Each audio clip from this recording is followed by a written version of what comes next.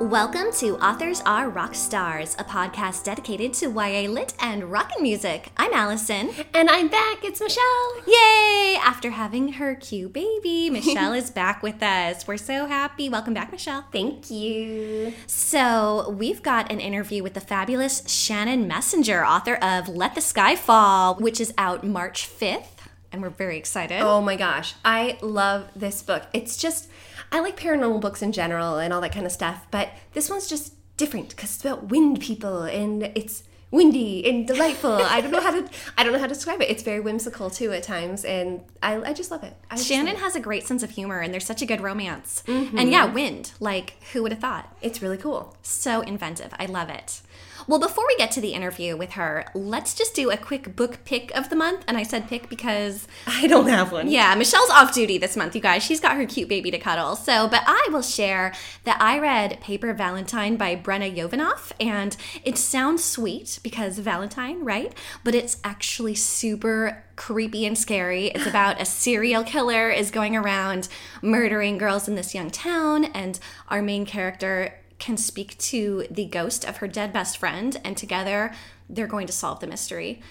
So keep the lights on and read it because it is super awesome. You really like those creepy books, don't you? I do, you know? I'm starting to wonder about you, Allison. I just like to be a little scared, and I like it when the author does it well, and Brenna Yovanoff really pulled it off. So anyway, I recommend it for a good scare.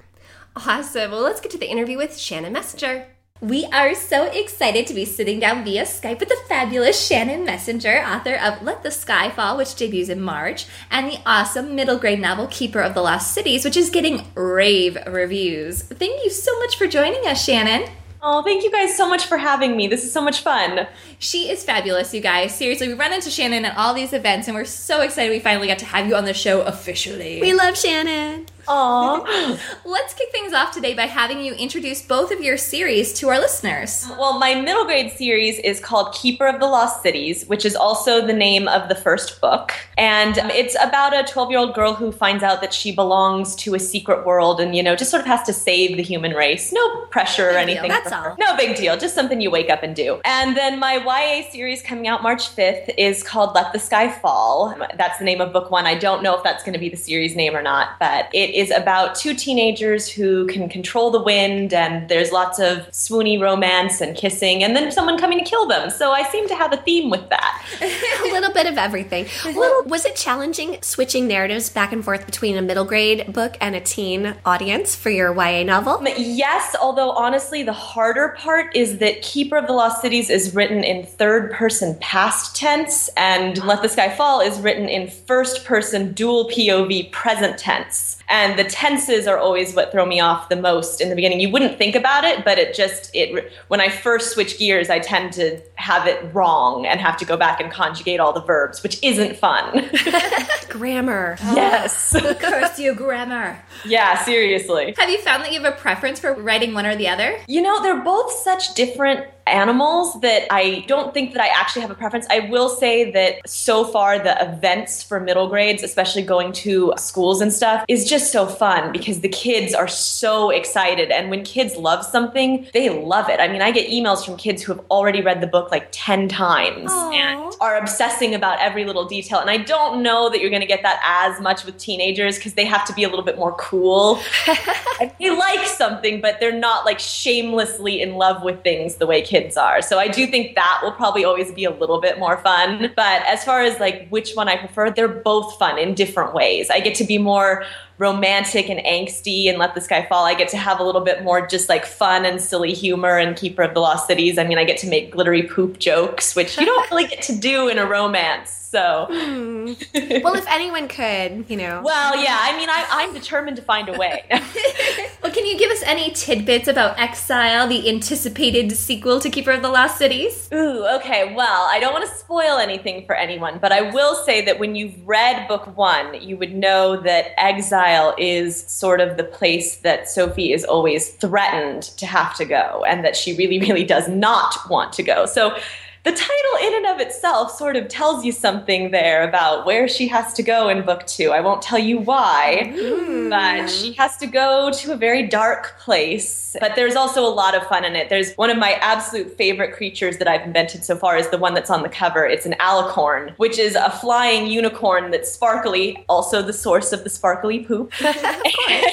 Because I decided that everything would sparkle. So the horse is able to communicate with my main character, and she's kind of pushy and drives Sophie crazy, and I had so much fun writing that. Plus, it pretty much fulfilled my 12-year-old unicorn sparkly dreams of getting to have I was going to say, I just fell in love with it for the cover because of the alicorn on the cover. Yeah, I mean, who doesn't want a sparkly winged unicorn on the cover of their book? Like, Yeah.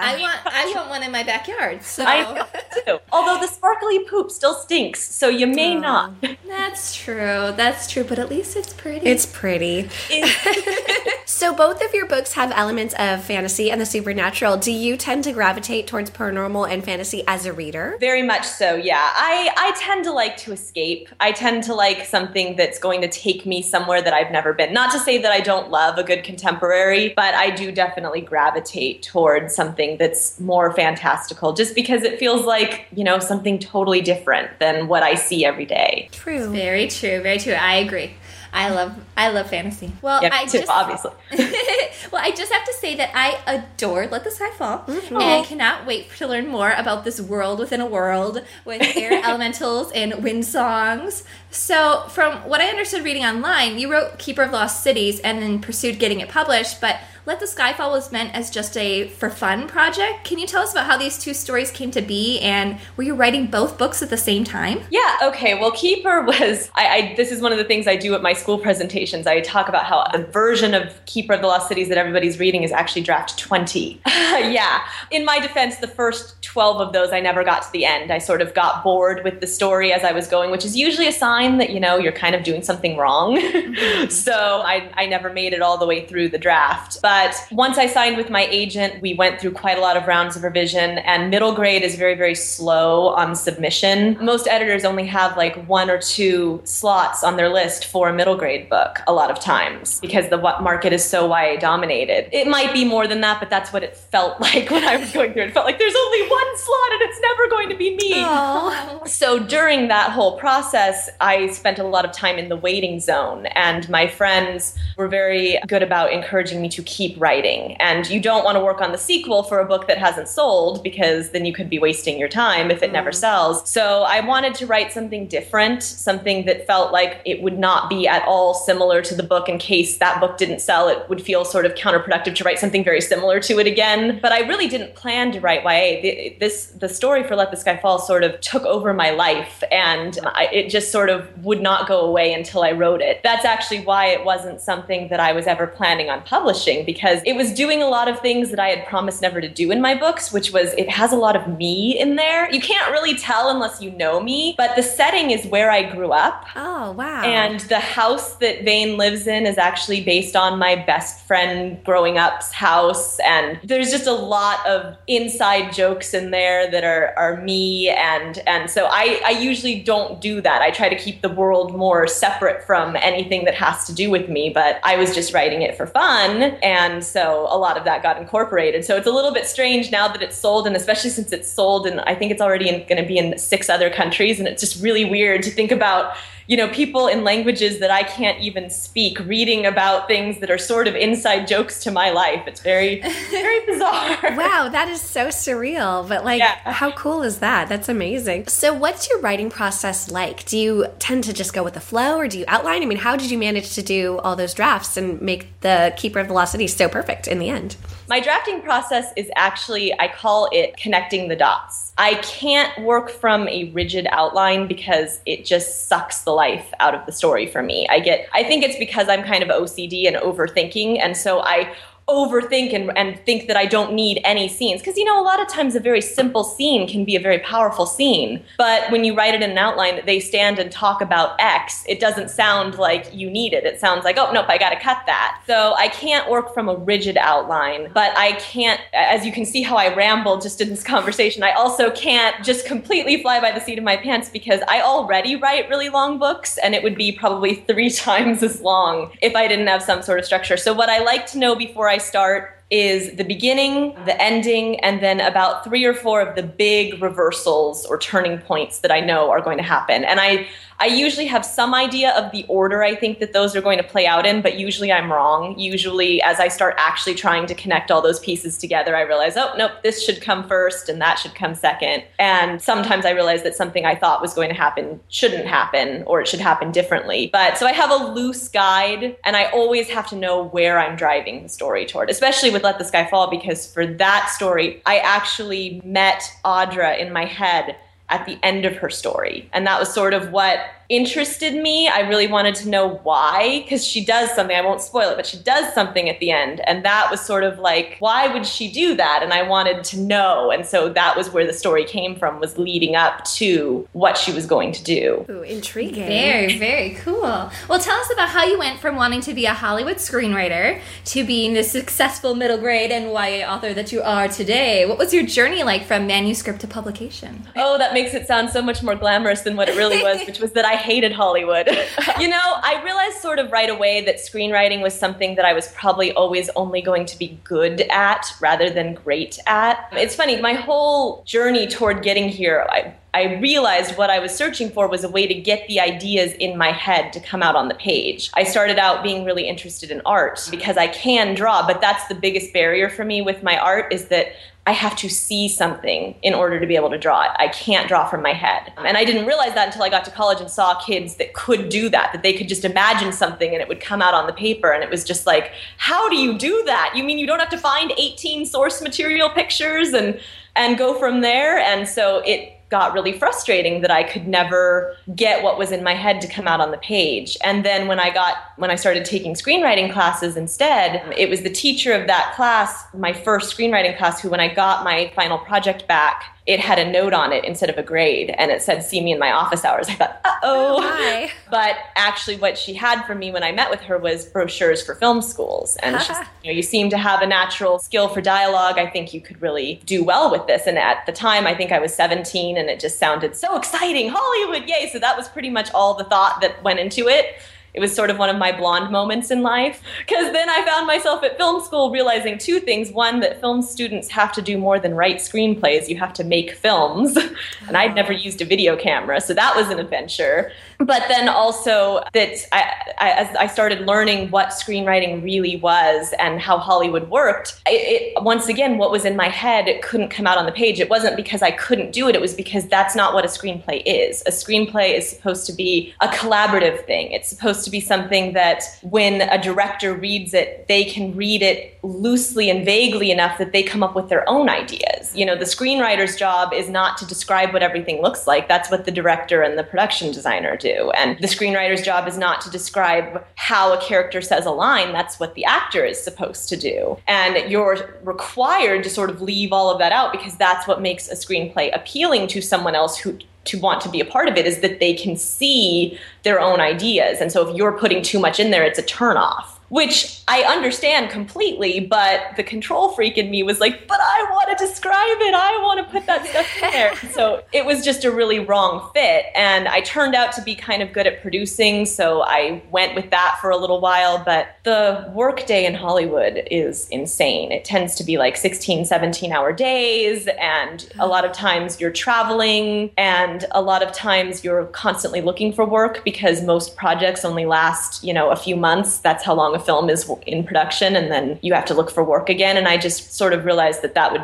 not be the kind of life that I wanted. And I had this sort of like, how did I get here moment? And I realized it was because of writing. And so that's when I decided to try writing a book instead. And it was like, the lights went down, and finally it made sense. Yay. Well, we're glad you had that epiphany. It took a while, but I got it. It's all a journey. So what made you decide to write from dual perspectives, one male, one female, for Let the Sky Fall? And did you find either of their voice more challenging than the other? Because I thought you nailed them, and they were really different too, which was cool. Oh, thank you so much. You know, the story always came to me in the two POVs. I just sort of knew. I think they say the rule for that is that if both characters have to have their own story in order to do it. And it really was a case where they did. Yes, they both are telling the same story, but they're both living very different versions of it because Audra's hiding something and Vane doesn't know anything about his life. So it just sort of worked really well right away in my head that we would be hearing both of them telling the story. As far as their voices, they came to me very much that way. And they had their own challenges. Vane is difficult because he sort of refuses to take anything seriously. And so usually I have to go back in the scene at least a couple of times and pull a lot of jokes out, depending on the scene, of course. That's funny. Because, you know, when someone's there trying to kill him, it's not really the right time to be making jokes, but he sort of naturally does that. And Audra was a challenge because she's so angsty, and I didn't want her to become annoying as she was angsting out all the time. Plus, she's very lyrical. So I had to actually sort of learn how to write pretty, which you would think would come naturally, but for me it didn't. I think probably because of my middle grade background where you don't try to write pretty. And for her, I mean, she's a wind elemental, and it was something that my agent sort of picked up on in the first read. She pointed out the sentences where I had done it sort of naturally and said, it should be more of this. She's like, I know this is a really hard note to give because it sounds weird to say, I want more windswept prose. It doesn't really mean a whole lot, but that's what I want, is I sort of want her chapters to have this sort of wispy, breathy feel to them, which I had to sort of go back and really look at word choice and say, you know, is there a softer word for this or that kind of thing, which gets challenging because there's only so many words for wind, as I quickly learned. That's so it was interesting. like, man. I love it. Well, like I said, I think you nailed it. It was awesome. I completely agree. So we have to ask, In and Out, you're a bit of a fan, right? Oh, very much so. Yes. I mean, I'm not a huge burger and fries girl, but your writing made me really, really want some. Do you have a favorite off their secret menu item? I am a big fan of the animal style cheeseburger, which is what I incorporated into the book. I absolutely love that. I've heard the animal fries are really good. I've never actually tried them, but I've heard that they're pretty amazing. So maybe I will have to work that in. It just sort of sounds like a whole lot with the burger and the fries. So Go when you're hungry, I guess. Yeah, or maybe share with a couple people or something, because the idea of all that stuff piled on the fries in addition to my burger sort of sounds like something I would wake up the next day and go, ooh, that wasn't worth it. No regrets, no regrets. So we have a strict no spoiler policy here on Authors Are Rock Stars, but we have to talk about Audra's mom. We really do, at least in broad terms. So for our listeners who haven't read the book yet, we'll keep it general, but she's a bit of a dark character. Did you find the rather emotional scenes between Audra and her mom difficult to write? Oh, very much so. She was very much my problem child with the book. In fact, I always joke about how every book has a chapter of doom. And for Let the Sky Fall, it was chapter 10, which is where we first meet Arella, which is Audra's mom's name. I think I rewrote that chapter from scratch probably 15 or 20 times. Wow. And she was always a theme that came up in my edit letters as far as, you know, sometimes she needed to be more mean and I had sort of held back because it's just so hard to let her be so mean sometimes to her own daughter. I mean, she obviously has a lot of, you know, right away that she sort of blames her daughter for something. So you understand that she might be mean, but just the female in me was like, could a mom really be that mean to her daughter sometimes? And then at other times, I had to also soften her because sometimes I had to remember that those other instincts that I was having in other moments were right, and that in that situation, she would be remembering that it is her own daughter and she would be nicer. So it was sort of a balance to try and get that right. But yes, she was very much the theme of every revision that I did was Arella. Oh my goodness. I can imagine that would be rather challenging. She was. It was. The nice thing lady. Yeah, well, the nice thing was she wasn't in that many chapters. So it wasn't the kind of thing. The worst is when you get a revision note that makes you change something big in chapter 3 and then it ripples through every other chapter in the book. But hers, because she was only scattered throughout, the book, it would be like, okay, so I just have to revise those 10 chapters again, which still sounds like a lot, but comparatively speaking, It could be a lot worse. yes. You're looking on the bright side. I like it. You should be very positive. So, we talked about you choose your challenge child, but did any other character or plot point surprise you as you were writing? Yeah, honestly, I hope this doesn't sound like a spoiler, but Vane sort of almost dies in the book a lot more than I realized he was going to. He had a lot more problems with things. I just sort of hadn't thought it through how strongly the things that I'm putting him through as he's trying to come to terms with his power and learn it. I didn't realize how strongly those things would affect him and how weak he would be trying to, survive through them. And so he had a lot more near-death experiences than I really expected him to have, which actually made the book a lot more intense, I think. But it was that definitely caught me by surprise. It was like, and Vane is, unconscious again. Okay. Man, oh man, he can't stay awake. No, he really can't seem to. Hang in there, Vane. Well, before we let you go today, we have to ask you our traditional Authors Are Rock Stars question. Okay. So if Vane and Audra took a break from training and fighting for their lives to go out and have a fun night of karaoke, what would they sing? Oh, I'm going to have to make a weird wind pun. You know this, right? It's going to have to be. We were hoping for that, so yes, yeah. It's going to have to be Wind Beneath My Wings. Oh, good. Or Blowing in the Wind. Yes. I think there's a lot of wind songs. They could have a good repertoire to choose from. Yeah, I think my playlist, as I wrote, has every song that's ever mentioned a storm or a hurricane or wind in it. So any of those. There you go. Oh, that's awesome. They have a lot to choose from. They should have their own little book for karaoke. Well, thank you so much for joining us today, Shannon. It was such a pleasure sitting down and speaking with you. Oh, thank you so much for having me. This was so much fun. So you guys, we're so excited about this book and Shannon Messenger's awesome writing that we have 3 signed copies of the ARC to give away, plus an unsigned copy. That's just how excited we are. We have so much to give away. How much better could it get? That is awesome. It's so exciting. So you guys need to leave a comment and tell us, if you were a wind person, would you want to be from the west, the east, the north, or the south? And if you need to do a little research, you should, because the personalities are very different for each wind direction. Thank you again to Shannon and Simon & Schuster for providing these ARCs and your time to sit down and chat with us. It was such a pleasure. So amazing. We love you, Shannon. Yay!